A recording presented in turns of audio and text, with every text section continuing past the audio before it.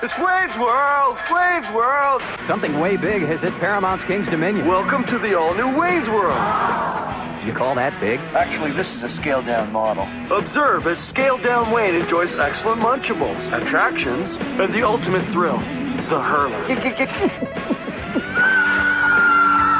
So get into Wayne's World in a big way at Paramount's King's Dominion.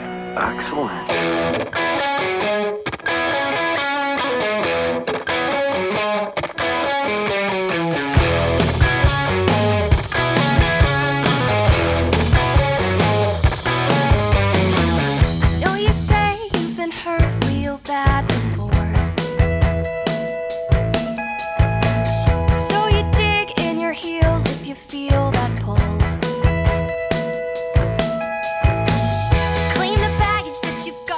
To all who come to this happy pod, welcome. This podcast will never be truly finished, for this podcast is an idea of creativity and theme park magic. I bet Walt Disney actually wrote down I more. tend if I just leave him out here, he just spirals if you don't interrupt him, and then he has to keep the bit going. It's great. Yeah, it really Just hang out to dry. it really shows me exactly how long I trust my comedic instincts, which is about 8 seconds. It also shows why he doesn't do improv anymore. Hi, everybody. This is I Think You'd Be Into It, the podcast about your problematic faves. I'm your host, Brandon Beck. Welcome back to the Dunk Zone. I'm your other host, Beth Scorzato, Queen of the Dunk Zone. Although I do have to say we did take problematic out of the marketing text when I redid our logo, only because, I don't know, problematic is like, has... Problematic? Yeah, it is. I don't know. Somebody asked me why, and they were like, are our faves not problematic anymore? And I was like, look, only if you make it weird. Like, I don't know. I just felt like there was such potential for it to be weird that I just didn't. I don't know. It was an entirely, now you guys know, behind the curtain, the entirely marketing aesthetic decision I made when redoing our podcast logo. Anyway, welcome to our guest, CK Kimball. Thanks, guys. You may know CK from Night Church and her burlesque work around Los Angeles, where she is a goddamn genius. Thank you. CK, welcome to the program. And that name is Sally Sweet Nothing. Yes. Okay. Another yes. And we'll give you a chance to plug at the end again as well. So anyway, welcome to our show. We're here, as you could tell, or not, from Brandon's really specific, only if you know what he's talking about, bit at the top, to talk about theme parks. Now, he started with a Disney thing, because obviously Disney is like the inventor of it, but I'm getting ahead of myself here, because there is a format to this show, even though we've kind of forgotten it, and it's that we have to start with the thing we're into this week. Brandon, per usual, I'm going to make you go first. Well, this week, I want the funk. I gotta have that funk. Oh, I want the funk. Specifically, the album Mothership Connection. Yeah, this week, as with every week of my life, but this week specifically, because it's been a difficult week. We're still deep in quarantine, and I've always found funk music to be very soothing in trying times. And my favorite funk album is the album Mothership Connection by Parliament, which is George Clinton's one of his bands, Parliament and Funkadelic. And it's just like an hour of the deepest in the pocket funk grooves and like cosmic nonsense. If you've never heard George Clinton or Parliament Funkadelic, you really owe it to yourself to track down at least one of their tracks so you can just like fully understand just how deep in the pocket their particular strain of funk goes.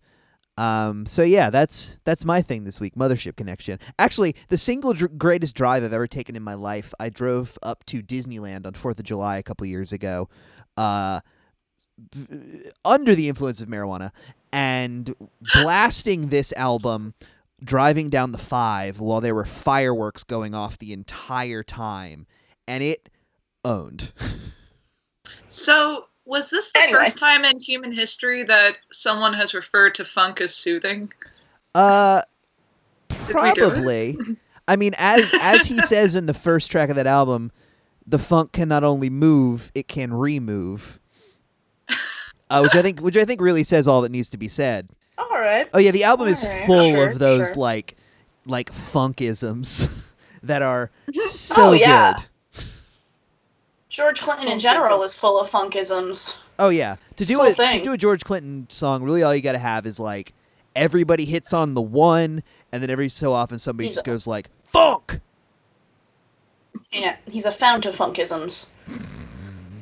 So, Do I have to go now? You do have to go now. This is Beth's favorite well- part of the show, and she's always prepared for it every week.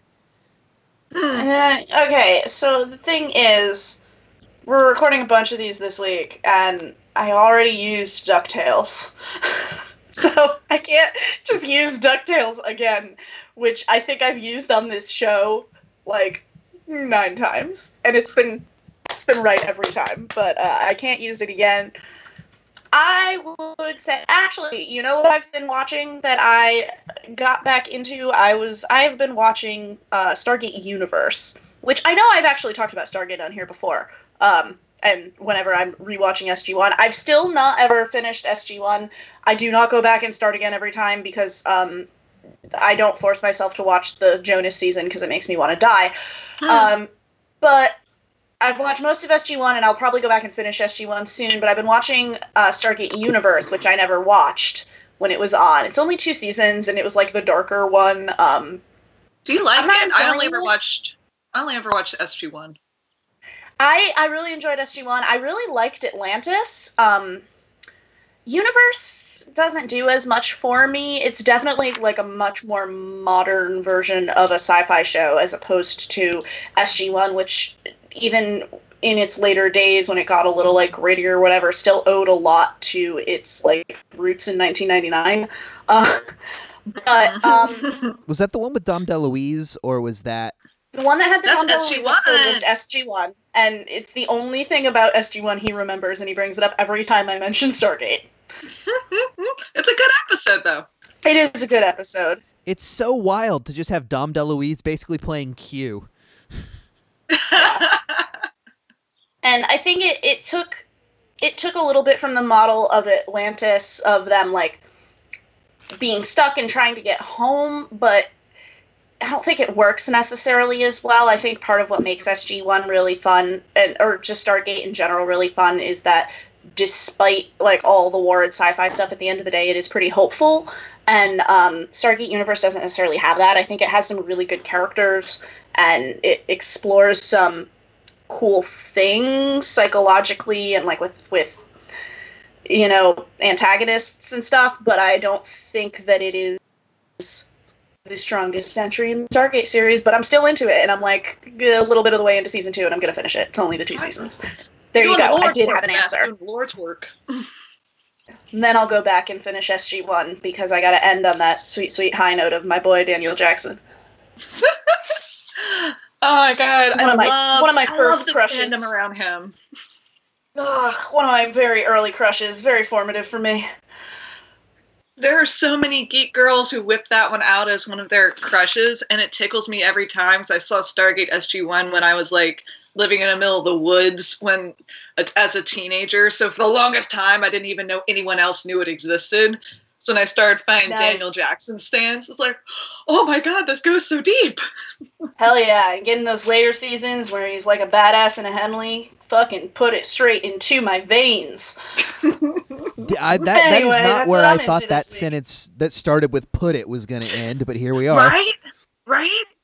I'm glad I'm not the only crass one. I had the exact same thought, like, yeah, definitely. Oh, sure, Bane. Yeah, I'm right?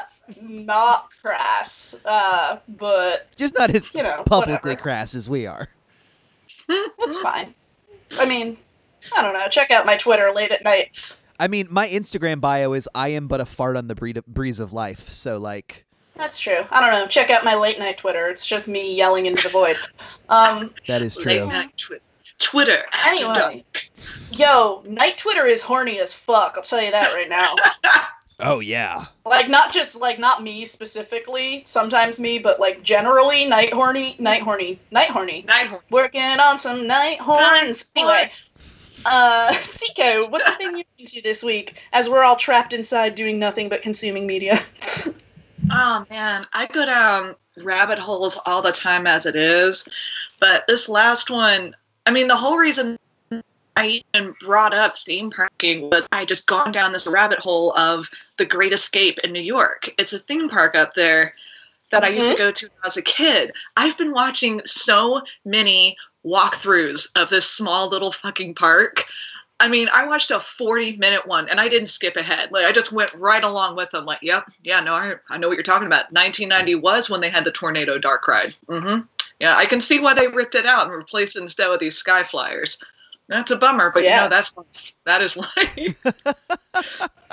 I'm gonna keep doing it. Like, I found a whole walkthrough from 1997 of King's Dominion. So when we're done here, I'm jumping onto that for the next 45 minutes. Ooh. Oh yeah, absolutely. I just found a YouTube account that uploads old 16 millimeter home movies from the monorail line in the 70s. That is just or the resort station that they play in the hotels at Disneyland. It's basically just Disney propaganda for what to do, but somebody uploaded 6 of those, and I've been like, oh, put them right in my put it hole. You guys. Well, on that note though, what about, so there are a lot of people that have been to theme parks and enjoy a theme park, but don't necessarily go back and investigate it. What about theme park design and which theme parks themselves are a wholly 20th century phenomenon, largely invented by Disney, but there are so many now that have adapted that format. What about it to you guys is interesting about that, behind the scenes stuff? Man, that's such a multifaceted question. You got that, Brandon? I did. Yeah, I got it. I grok it. It's just, I mean, it's partially nostalgia, I think, for everybody, but there's a difference between a walkthrough video and research. I don't know if that's a good way to phrase that. It's just that every part of theme parking is built off of a piece of history or something else. It's just the more you look into it, the deeper you go. I know in my case, I just happen to suddenly remember in the queue line for the Big Bad Wolf at Busch Gardens in Williamsburg, they had this really campy, corny preview video where it's a guy walking through the dark woods, and then he hears the howling of a wolf, and then a bright light hits him in the chest, and suddenly he's flying through the dark forest, and then he hits the ground, gets up, he's got these yellow eyes. It makes no sense for that you're about to go on a wolf roller coaster, really. But I remembered that, so I went and looked it up online, hey, can I find that video? Then I look into the history of how that roller coaster even came to be. Turns out it's actually super famous with enthusiasts, which then got me thinking, well, why the hell does Busch Gardens have all these lands in the first place? The deeper you go, the more personality you just start to find with these things, and it's fascinating.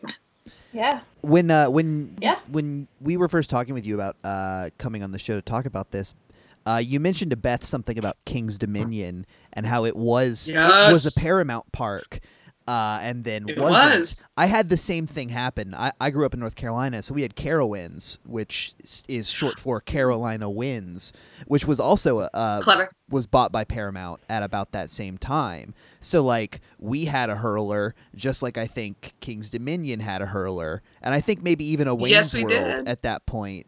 Which once all of the Paramount parks closed, all of the theming had to go away, and it just led to everything being so weird. So weird. They just start smashing shit together.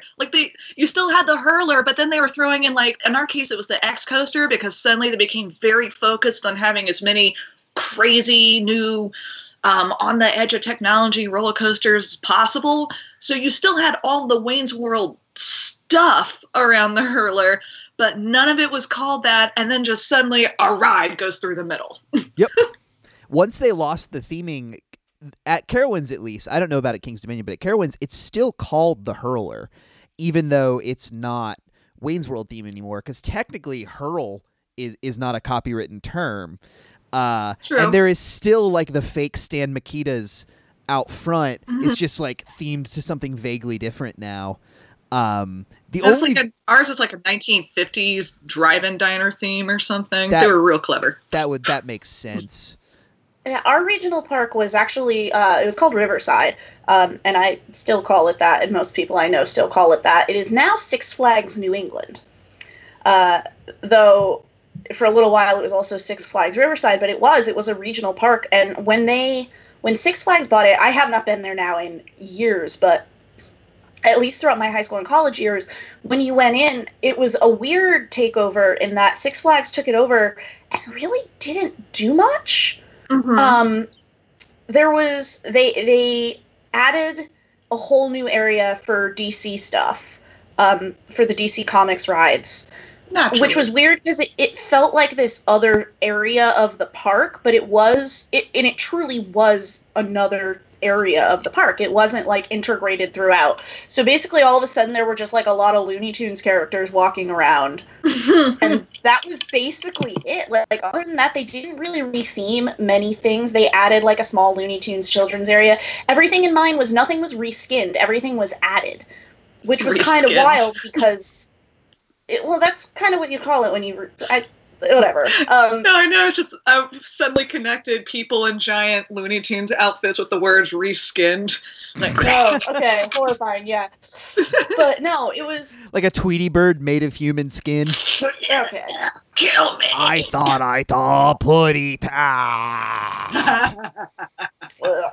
But yeah, none of it was really like rethemed, and also it was a big, which I think probably you guys both being East Coast people have this too, and I feel like it's less of a West Coast thing, if only because of the, development of the United States, but there are a lot more like old-ass wooden coasters where I'm from.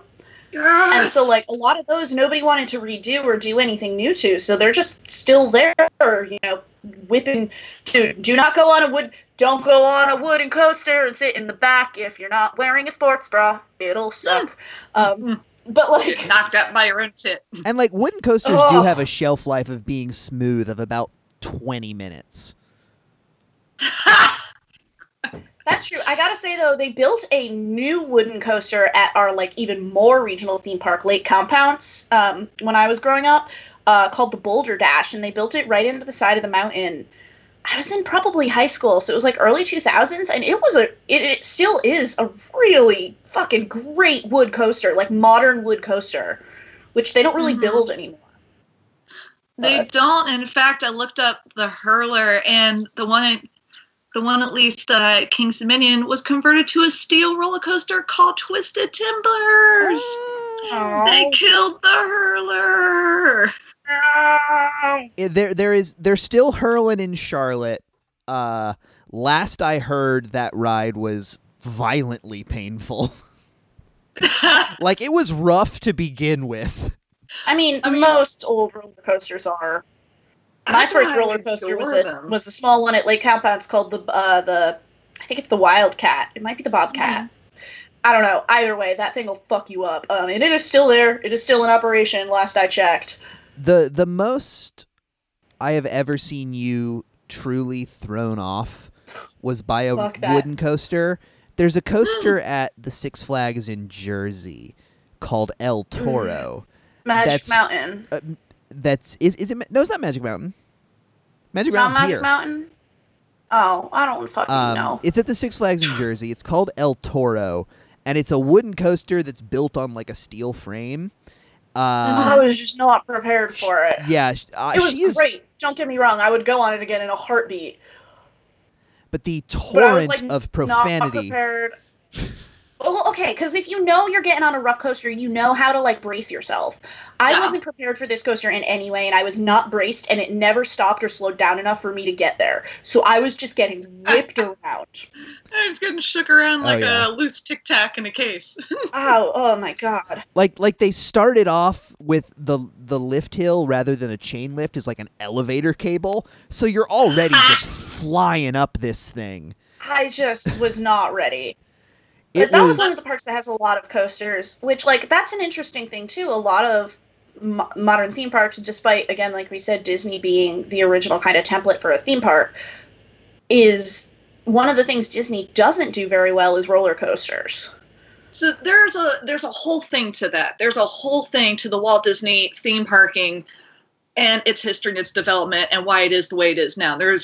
They don't do roller coasters because they do want to focus on immersing you in the actual world experience. That's why there's such an argument right now against how much Walt Disney has been doing a lot of IP theming. And IP theming is when you're using a specific property and building your entire world around it, i.e. the whole Star Wars land right now. That was really controversial among people who love doing like theme parking kind of stuff.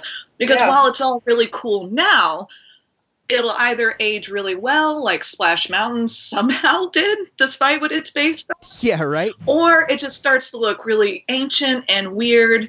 And I can't think of a good current Disney example, except I wonder what A Small World After All is going to... Oh, you know what? Pirates of the Caribbean. When they start adding on all the specific movie references like Johnny Depp, it's just getting to that point now where it's really awkward. It was kind of fine. We were closer to the movies. But now it's a little like, oh, that's gonna. Oh, yeah, that's one of my favorite rides of all time, and I have a lot of feelings about them, like adding the movie stuff into it. But I mean, I get it. I guess we can all be thankful that Haunted Mansion didn't do well. Can you imagine? Though they did make some changes for it. God, what if there was like a multi-million-dollar Eddie Murphy in there? But they did make some changes to Madame Leota and a couple other things based on the movie that are still there. The updates they did to Haunted Mansion, I'm always for. Like, so far I haven't seen them do anything to it that's completely upsetting. I almost wasn't there for all the new theming around the attic ghost. I've studied a lot about the Haunted Mansion. Same. The ones all over the world. I'm obsessed. Yeah, the bride. I don't mind the theming in the attic. My issue with the bride and with the new Hatbox Ghost is that while the technology is cool, it does look so vastly different from the technology in the rest of the ride that it feels like it's pulling you out of the experience a little bit. Yeah. Pepper's Fairy Ghost is so successful. I love Pepper's Fairy's ghost effects. Oh, God. They feel the most believable. I've dreamed about somehow setting up a Pepper's Ghost at the Pack. I don't know how you would do it. Same. Okay, we need to have a long discussion about this off air. So one of the things we talked about when we were setting up this too is that a really great resource for looking up all kinds of fucking crazy ass theme park history is Defunct Land. Yes, Defunct Land. So good. And not just, it's really expanded since I ran. Y'all have both seen it by now, right? I think Brandy, you told me you were watching the Muppet one. Okay, so the fun. Yeah, I watched like half of those. So the fun thing is, since it started a couple of years ago, is that he's expanded it so much. There's Defunctland TV. He's been doing that whole history on the Muppets, and also the history of like Walt Disney World and Disneyland, and how it began from the very, very beginning of all of Walt Disney's inspirations, like the World's Fair that was during the Great Depression, on into et cetera, et cetera, et cetera. I'm rambling about nothing. Anyway, so you're rambling about everything. No, you're rambling about what we asked you to come on and ramble about. It's fine. I love finding the episodes of Defunctland that are based on things I never even considered. The Santaland episode is fascinating. Oh, yeah. Have y'all gotten to that one? No, I haven't seen that one. It's honestly, if I remember correctly, it's one of the shorter ones too. You can get through it pretty quick, but it's just the history of when suddenly in the United States, we just had an influx of all these different people making their own Santa lands, like all year long. Come to Santaland, see Santa Claus, everything's Christmas themed, to when it died off, to when it slowly kind of crept back a little bit in the last couple of years, because the history follows basically depression in people. We had a huge influx of them right after, I think, World War II. It's a great episode. It's so good. It's all right, guys. Don't worry. If you just want Christmas year-round, the Yankee Candle Factory is hanging in there for you all the time. This is a very specific regionalism. You'll get it if you get it. I'm like mildly annoyed by Yankee candles these days. I don't know what my problem is. There are a lot, but I grew up. Their factory is in Massachusetts. I want to say like Deerfield, but it's not far from where I grew up, and I've definitely been several times. And they have like an indoor Christmas year-round marketplace at the end of dipping your own candles. Do you get to tour it like Willy Wonka? Like, do you get to see these giant ass jars getting filled with wax? That's a legitimate question. It's the factory store. I don't think there's like a factory tour, but you get to go through and like learn about how candles are made and like the history of candle making, and you can dip your own candles. Dope. I just want to see a conveyor belt of giant candles too, though. If you're out there listening, Yankee Candle, that is my suggestion, and you'll make $1 million. That may be possible. I probably haven't been since I was like 14. We should go. When things start to chill out, we need to make a trip to Massachusetts to go to the Yankee Candle Factory. Candle Factory. Hell yeah. That's right. We'll go next time we're home, babe. You know, sorry. Thinking about the thing that we were just talking about like the sort of clash between the new technology and like older stuff. I think that is one of the. Are we about to talk about the Frozen update that they did to that frickin' what was it? Trolls Norway. The Spirit of Norway. Right. Our Wi-Fi network is. Norway is the Spirit of Adventure. Yeah, our Wi-Fi network is the Spirit of Adventure. The Spirit of Norway. It's the Spirit of Norway. Is the name of our Wi-Fi network. Yep. God. Well, I think that's just the unique thing about theme parks is that they are, for as much as it's about like these sort of ephemeral in the moment experiences, they're built on top of like infrastructure of like concrete and buildings, and the way that those things sort of change and evolve, they kind of change and evolve the way like an office building would, where certain floors get updated, some don't. But the only difference is rather than an office building, it's turning some trolls into an animatronic of Kristen Bell. Dude, can I tell y'all about the mountain at King's Dominion? I would love Please it. do. This is a fascinating thing. So there's 2 markers of King's Dominion that you can kind of orient, or there were, spoiler, that you can kind of orient yourself to when you're there. That one is the miniature Eiffel Tower that they have. That's right at the very front of the gate. You can go up in it. It's an observation deck. It's very cute. It's been there since, I think, the 70s. And Nice.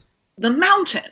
And the mountain. Now, King's Dominion, obviously before it was bought by Paramount, was more of like kind of a kitty kind of park, where they had upside down rides called like the Apple Turnover, and eventually they made the Hanna-Barbera section, which had the Scooby-Doo roller coaster ride and Yogi's Cave and stuff. We had that at Carowinds too. Yeah. So in the giant mountain, it used to be 3 levels of rides in it. So in the middle was the Haunted River ride. At the top was the Haunted River. Haunted River ride. It was yes. ridiculous. Yeah, you had like animatronic skeletons and all these little, I love dioramas, so all these little dioramas all over the place of like, oh, it looks like he was going to kill his whore. Because it's the 90s and you could show pirates doing piratey things. Yeah. And at the top was the Smurf train ride, where it was boring as hell. There's a ton of history about how much that ride broke down and how much it sucked.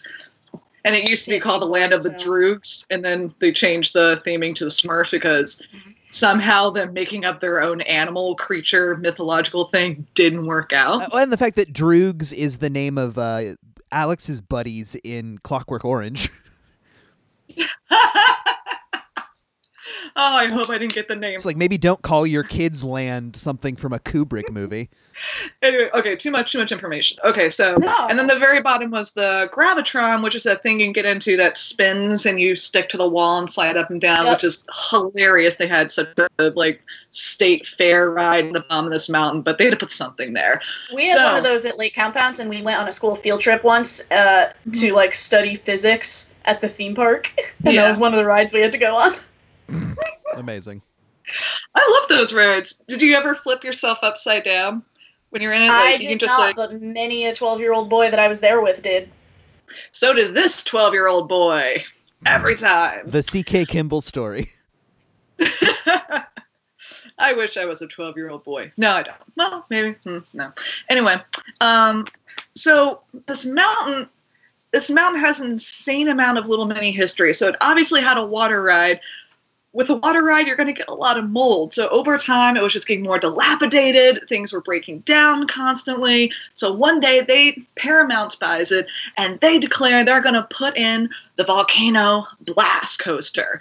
And we're all lit. Like, you can't take away our haunted river ride. We have no say on it. They put in the Blast Coaster. It becomes the first one, I think, in the country to be a launching roller coaster that launches you straight into an inverse. So it was kind of a big deal. So rip out everything, blow off the top of this mountain, kind of keep the like water effects around it, but now it's just a roller coaster. Time continues on. Eventually, everyone kind of realizes that this self-launching coaster that can only take 8 people at a time, and so it always has a 2-hour wait, if not 3, and breaks down every single time. Not exactly the best thing to keep around, but because they have spent years of this infrastructure getting wet and building steel things into it, they had to tear out the entire mountain. Oh, no. How sad is that? That mountain had been there, I think, 40 years. It was iconic. It was the first thing that went up in that park. And then they ended up having to tear the whole thing out. It's just gone. It's the weirdest thing. It's like a tornado came through and it's just gone. It's interesting how so many decisions like that are made out of necessity rather than like wanting to make a big change like that. Like when they closed at Epcot, there's a ride called Journey into Imagination that was this amazing like 10-minute long dark ride that took you through imagination with Figment. You want to get me mad? Purple Dragon. With Fidget? With Figment, the Purple Dragon. Figment. And talking about my favorite ride of all time and how they ruined it. Sorry, babe. I just peeked the shit out of my audio. No, you're good. But the thing about that is that when there was a thing built into the contract ruined it. that said after 10 years or however long, we have to redo this. It was the Kodak Pavilion. Yeah, it was part of it. Yeah, Kodak was the sponsor. Pavilion. All the pavilions in Epcot were sponsored. And so Kodak, like once the sort of thing rolled around, no one was really thrilled about having to do this, but like contractually it was there. So they closed this really phenomenal ride and replaced it with a ride with Eric Idle in a lab coat telling you about your senses. And Eric Idle Moon. Oh yeah, and the terrible Eric Idle Moon at the end. Can I just use the Eric Idle Moon as this episode art? Yes, please. I would prefer that you did. But it was, once they did it, everyone realized it was a bad idea, but at that point they couldn't do anything about it. You can't just redo a theme park ride. They're these you're having to make creative decisions that you'll be locked into for decades. Did you watch the Journey to Imagination to Funkland episode? Oh, I did. They have one. I did. I did. It's like my favorite ride from when I was a kid. I love Figment. And yeah, when they redid it, they took him out. They shoved Figment back in, which makes the ride a little better, but it's still not what it was. Now he's got a members only jacket. He does have a members only jacket. That's true. That's true. It's so heartbreaking when that happens, but it's also like so necessary in a lot of cases. I don't know what the good middle ground is. When they took out the Back to the Future ride, I was heartbroken over that. Like I had in my mind we all knew that the effects and everything were aging, but in a way that's kind of why I thought it would stay. Is that the love was for how incredible it was at the time. Now the love is for this incredible IP, this movie that is still going to this day, like et cetera, et cetera. But at the same time, after watching the episode and reading up on it, it's like, yeah, with the maintenance costs, and now you did figure out a way you could get more people moving through it. It just has to happen, I guess. Plus, it's also, as frustrating as it is it is generational, like we're upset about old rides that are gone now, but, in 10 years, there are kids that are, 10, 11, 12 right now that are going to be mad that they changed the Harry Potter ride.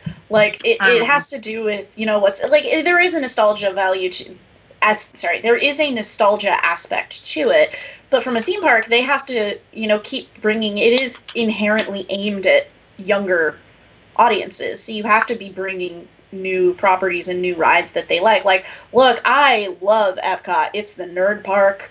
I'm all about those weird science rides, except for Ellen's Energy Adventure, which Brandon can tell you about in a minute, as I'm sure he's about to. You shut your mouth. But if the original rides in the original pavilions as they first existed still existed today, nobody would go. They're just, it's not what people are looking for in a theme park anymore. So, like, I get it from a business standpoint as much as it sucks, especially because there is so little care taken with things when they're taken out sometimes. Mm-hmm. Like, you can find all kinds of stuff about, like, lost animatronics and lost statues and lost, like, iconic pieces of these rides that just went missing because somebody just left them in a warehouse somewhere or dumped them in trash. Somebody just straight up stole the kid from Cranium Command. I did a deep dive on when they took out the submarine ride. Oh, At least the one in Disney World, they took the Disney World one out altogether, and then the one here in Disneyland, they just switched the IP to like all the graphics and everything. Nemo. Yeah. Well, now it is. It was something else for a little while, but now it's Nemo.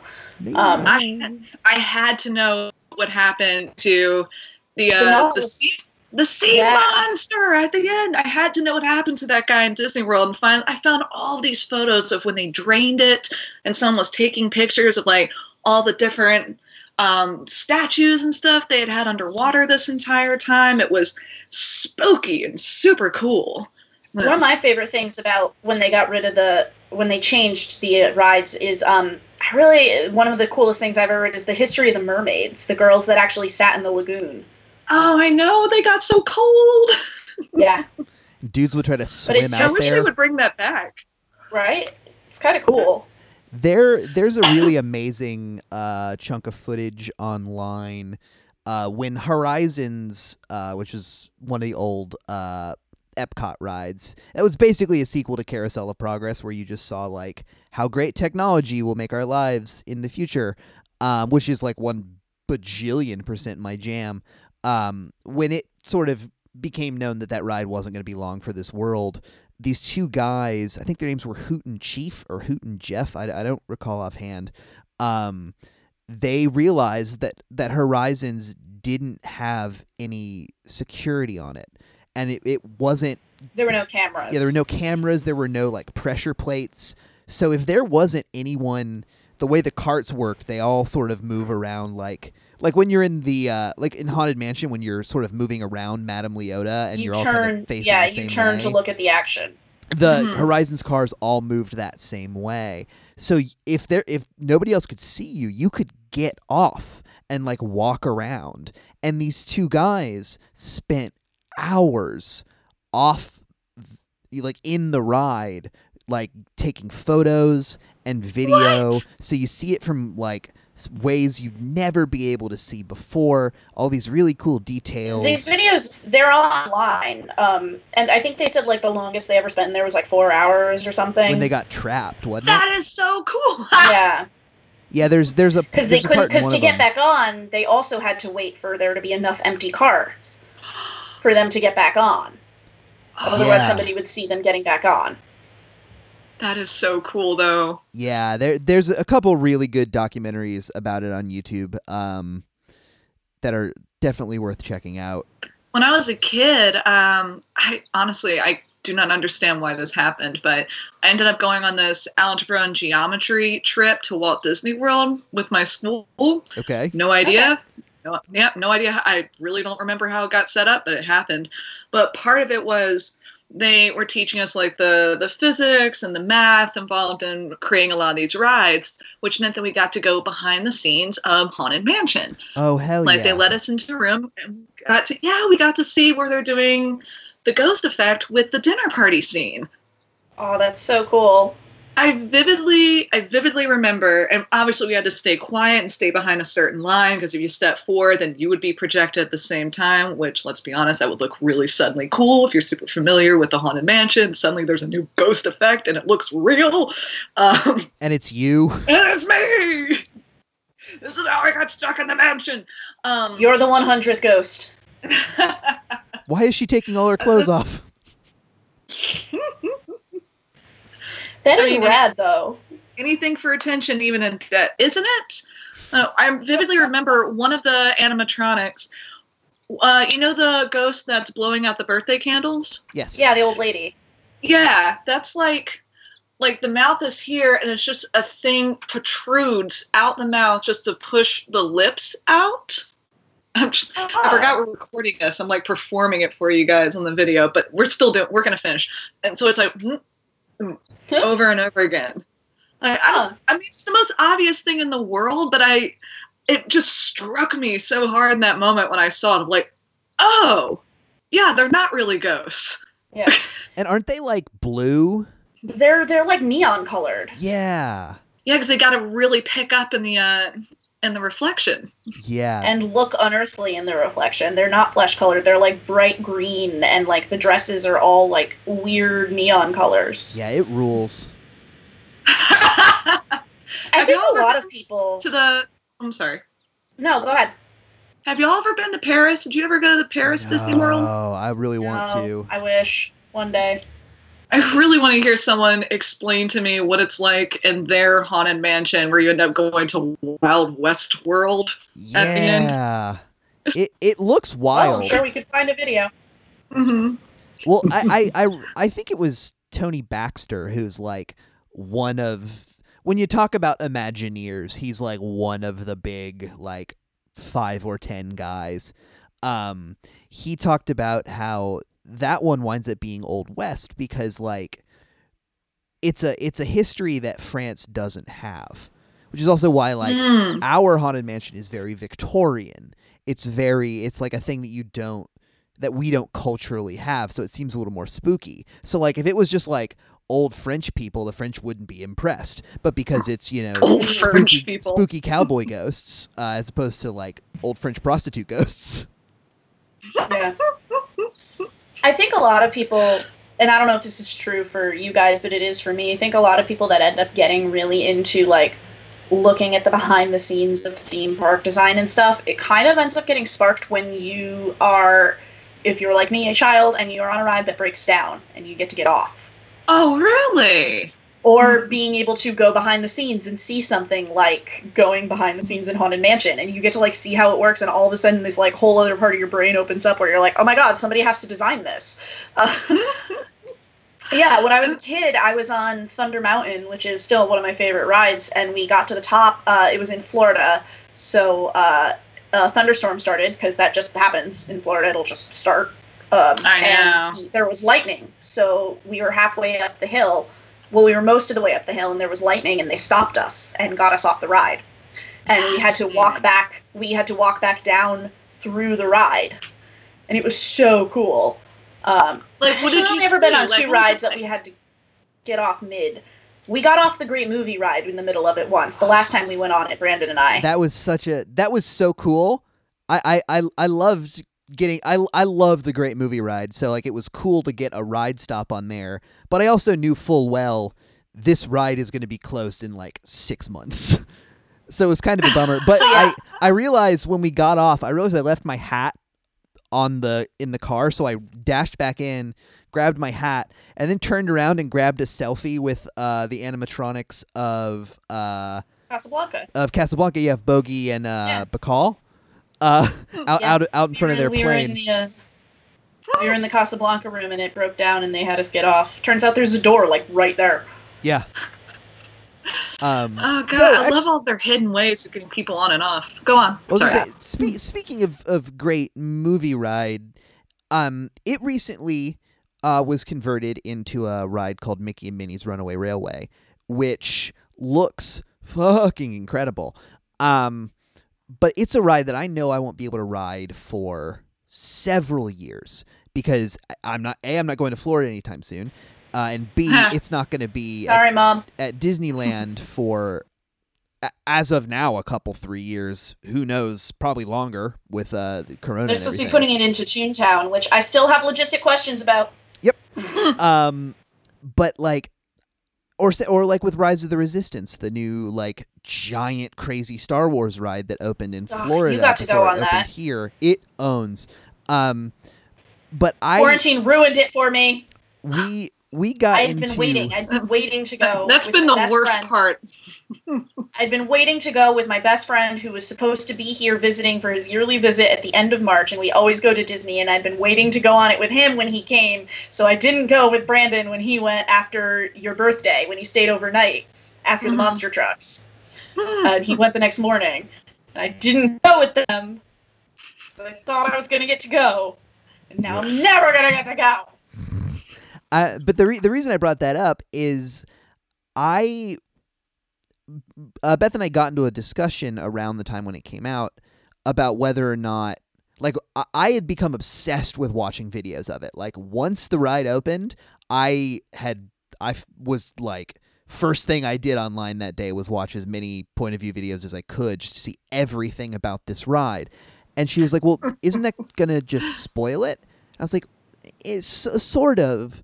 But to me, sort of knowing how it works and knowing like kind of what all the tricks are and being able to see how they're executed, especially with a ride like that, that's half the fascination of it for me. And I was wondering if you sort of have that feel a similar way of like, will you watch it? Will you watch a video of a ride you haven't been on? Or will never go on. He watches videos from this creepy theme park in France all the time.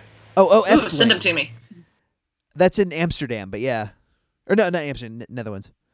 No, 1,000%. Because what happened was I was on one of my Haunted Mansion kicks, and I was comparing all the differences between all the ones around the world, and then I suddenly realized, like, wait a minute, what is it? Shanghai? The Shanghai that Mystic Manor? Are we talking about Mystic Manor? Mystic Manor. Mystic Manor. Mystic Manor. I 1,000,000% want to go on this ride, and I have watched its ride through so many times. I mean, I know everything that happens in it because I'm obsessed with how they built it. I'm obsessed with all the troublesome monkey. That's one of the ones she'll watch with me almost every time I put it on. I like the small monkey. He's just very curious and mischievous, and his name is Albert, and he's very good. He's a very good boy. He tries. And he fixes it at the end. It's such simple effects, too. I love seeing simple effects. I'm obsessed when they're successful. So, like, you've been, okay, obviously, Beth, you've been to SeaWorld in Florida, right? Yeah. Okay, so I think I have this right. Or maybe it was Universal. Okay, been there do you know of this ride in Florida, or it's rather more of a walkthrough, Poseidon's Adventure? It was Universal. Yes. Oh, yeah. Oh, that was at Islands of Adventure. Poseidon's Fury blew my mind because on the surface, everything they did was completely simple. It's just light and water effects. That's basically it. But all together, trippy as hell. Love it. And Mystic Manor has that in spades. They're just light effects. Yeah. Oh, yeah. It's mostly. It's also They're mostly simple. light and projection effects. Mm-hmm. That, like... Love it. Wow. It's and it's so funny to me that, like, they're basically just iterating on the thing that they've been doing since the early days and using the same ideas, but also now using, next level technology to kind of execute the same way. And it's really fascinating to be able to see what visions of rides that don't feel compromised by, like, oh, we wanted to do this, but it was the 80s, or we wanted to do this, but we kind of couldn't afford it, Mm-hmm. Well, that's one of the cool things about that new ride you were talking about, that Replace Great Movie ride, is that it's all projection mapping and it's really well done, and like the technology is on the cutting edge, but at the end of the day, it's just projection mapping. It's just projections. There's nothing crazy about any of the effects. Yeah. Do y'all know what's considered the first roller coaster? No. When people, coal miners used to charge kids like a penny or something to put them in their cars and just... Hell yeah. Yeah, well, a lot of early roller coasters are minecart coasters. Mm-hmm. And a lot of early roller coasters killed a lot of children. It's true. Yeah, but so did mining. So did coal mining in general. One of my favorite things is in, like, images of really early theme park stuff, like Coney Island 1800s sort of things, where it's like this roller coaster that looks so rickety with people that are dressed to the fucking nines with like top hats and giant like parasols and those dresses with like a 3-foot wide radius. It's no, you're thinking about a bustle, but my favorite thing about the Cyclone at Coney Island, like even to this day, there's not like an updated electrical like button system. It's literally you get in, you're shoved into a very tight squeeze because there's so much padding because it whips you around, and they just have like a giant, like as tall as the dude lever that they just chunk and the ride goes. I love it. I love that. Like, honest to God, it looks like a lever that you would have on like a guillotine. Like it is huge. I love those rides. It's also just funny to me that there's a giant old roller coaster in Brooklyn. Yeah, there is. Hell yeah, Brooklyn. Brooklyn's old as fuck. Oh yeah, no, Brooklyn rules. Brooklyn's older than North Carolina. You want to fight about it? That is true. If you could, harnessing some sort of dark, evil technology beyond our understanding, go back and experience any old ride that you either never did or weren't able or want or was able to but would like to do again, what would it be? And I'm posing this question to the room. That was basically my question. Ooh. God, I need a second. I'm just going through the Rolodex. I'd go back and ride the original Journey into Imagination again. Easy. It's an easy one for me. That's fair. Yeah, I'd either go back and do Horizons again and like throw punches if they tried to get me off, and or go back and see the thing that was there before Big Thunder Mountain was this thing called Mine Train Through Nature's Wonderland, which was basically Big Thunder Mountain without... I always wanted to do that too. It was basically Big Thunder Mountain without the thunder. It was just flat and you just sort of went along at a leisurely pace, and then at the end you went through these caves that had like glowing water, like in Big Thunder. Yeah, the Rainbow Caves is really what I would want. Yeah, the Rainbow Caverns. Yeah, and apparently it was like the most incredible visual that they've ever had at that park. God, that sounds that's the beautiful. thing I would love to see. And it had like a theme where like the melody was a theremin. Like it was so much my shit. What was this again? Yeah. It was called. It was part of called what? It was part of Mine Train Through Nature's Wonderland, but it was called the Rainbow Caverns. There's on Big Thunder when you're going up the lift hill, if you look down, there's a little cavern with like a couple pools of water that are kind of like green and blue and have little fountains. It was kind of that, but that was the much thing. bigger scale. Yeah. Mm-hmm. I got that was such a hard question. The two areas I love and rides are thrill. Like, I don't know how I went from being the kid who literally had a meltdown trying to go on the Rebel Yell at Kings of Maine. It's a small wooden coaster, but I was just screaming all the way up the hill. Like, I gotta get out! You just cried more and more and more. To the person that's like, find me the most intense roller coaster in this park because I want to get in that line first and make sure I can cross it off my list. Sure. I love a good story and like set pieces and things built together. So I'm not sure if I could only bring one back, who I would bring back. Well, I'll allow two. Well, I got a thing. Back in the day, I mean, SeaWorld's evil, obviously, and part of their park setup was also having the theme park, right? Like they had a couple of rides in it. And I don't even know if they still have it or if it's still operational. I only got to go on it the one time we were there. But they had a water ride that turned into a roller coaster at the very end. That's still there. That thing blew my fucking mind. You got to go through, it had everything I love, like the little story and with the water thing. And then I didn't know the roller coaster part was coming. I was like, this is the most amazing thing I've ever seen. Because I was from Virginia and hadn't been very many places. I think for actually bringing something back from the dead, this is weird. I have a huge affinity for dark rides. Oh, fuck especially So does Brandon.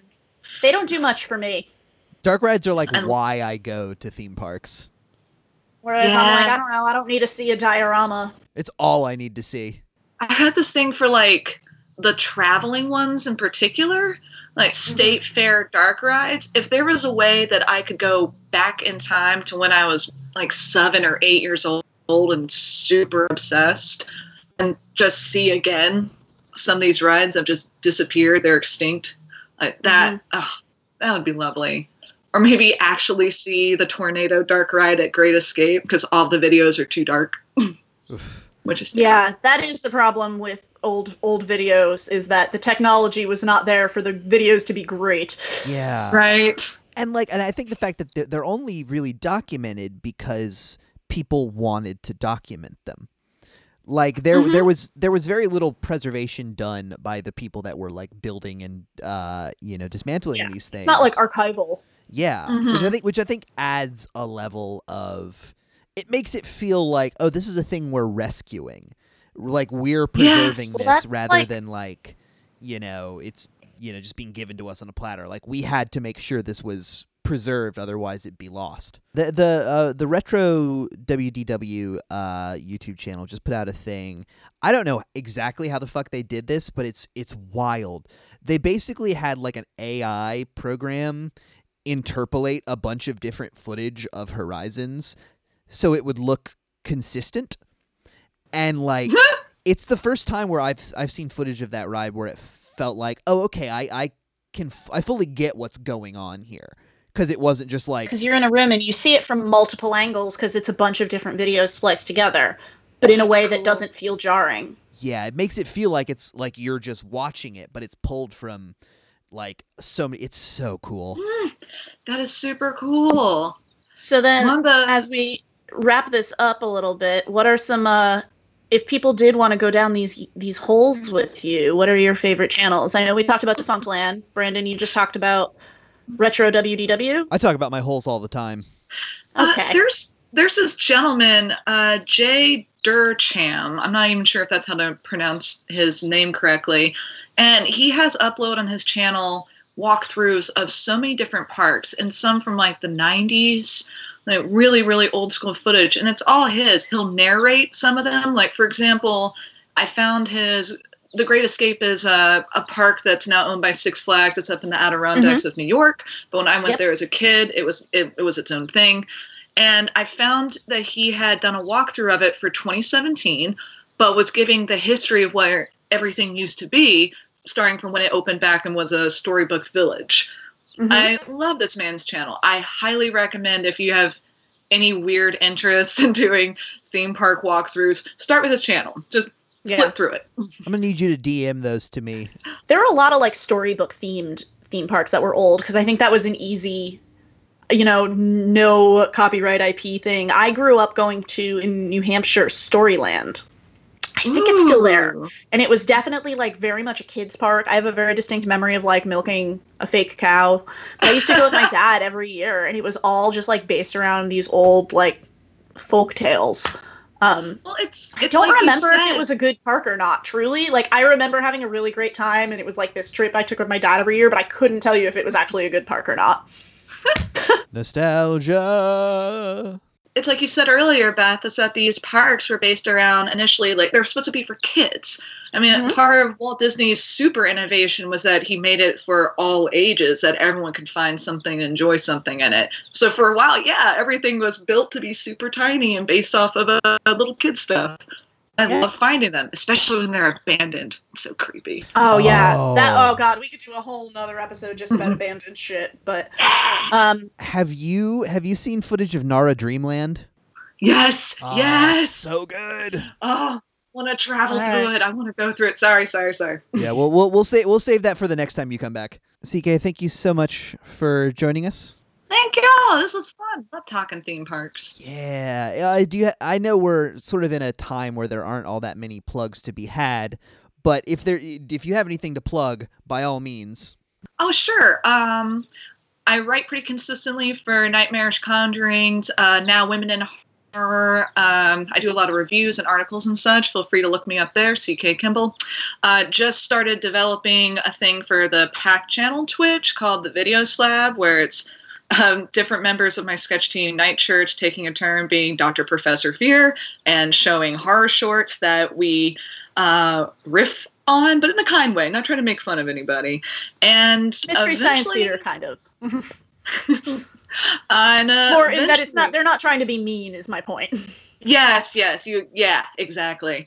And the last thing is I'm actually being published in an anthology called, oh my goodness, I just brain lost my moment. Hold on one second.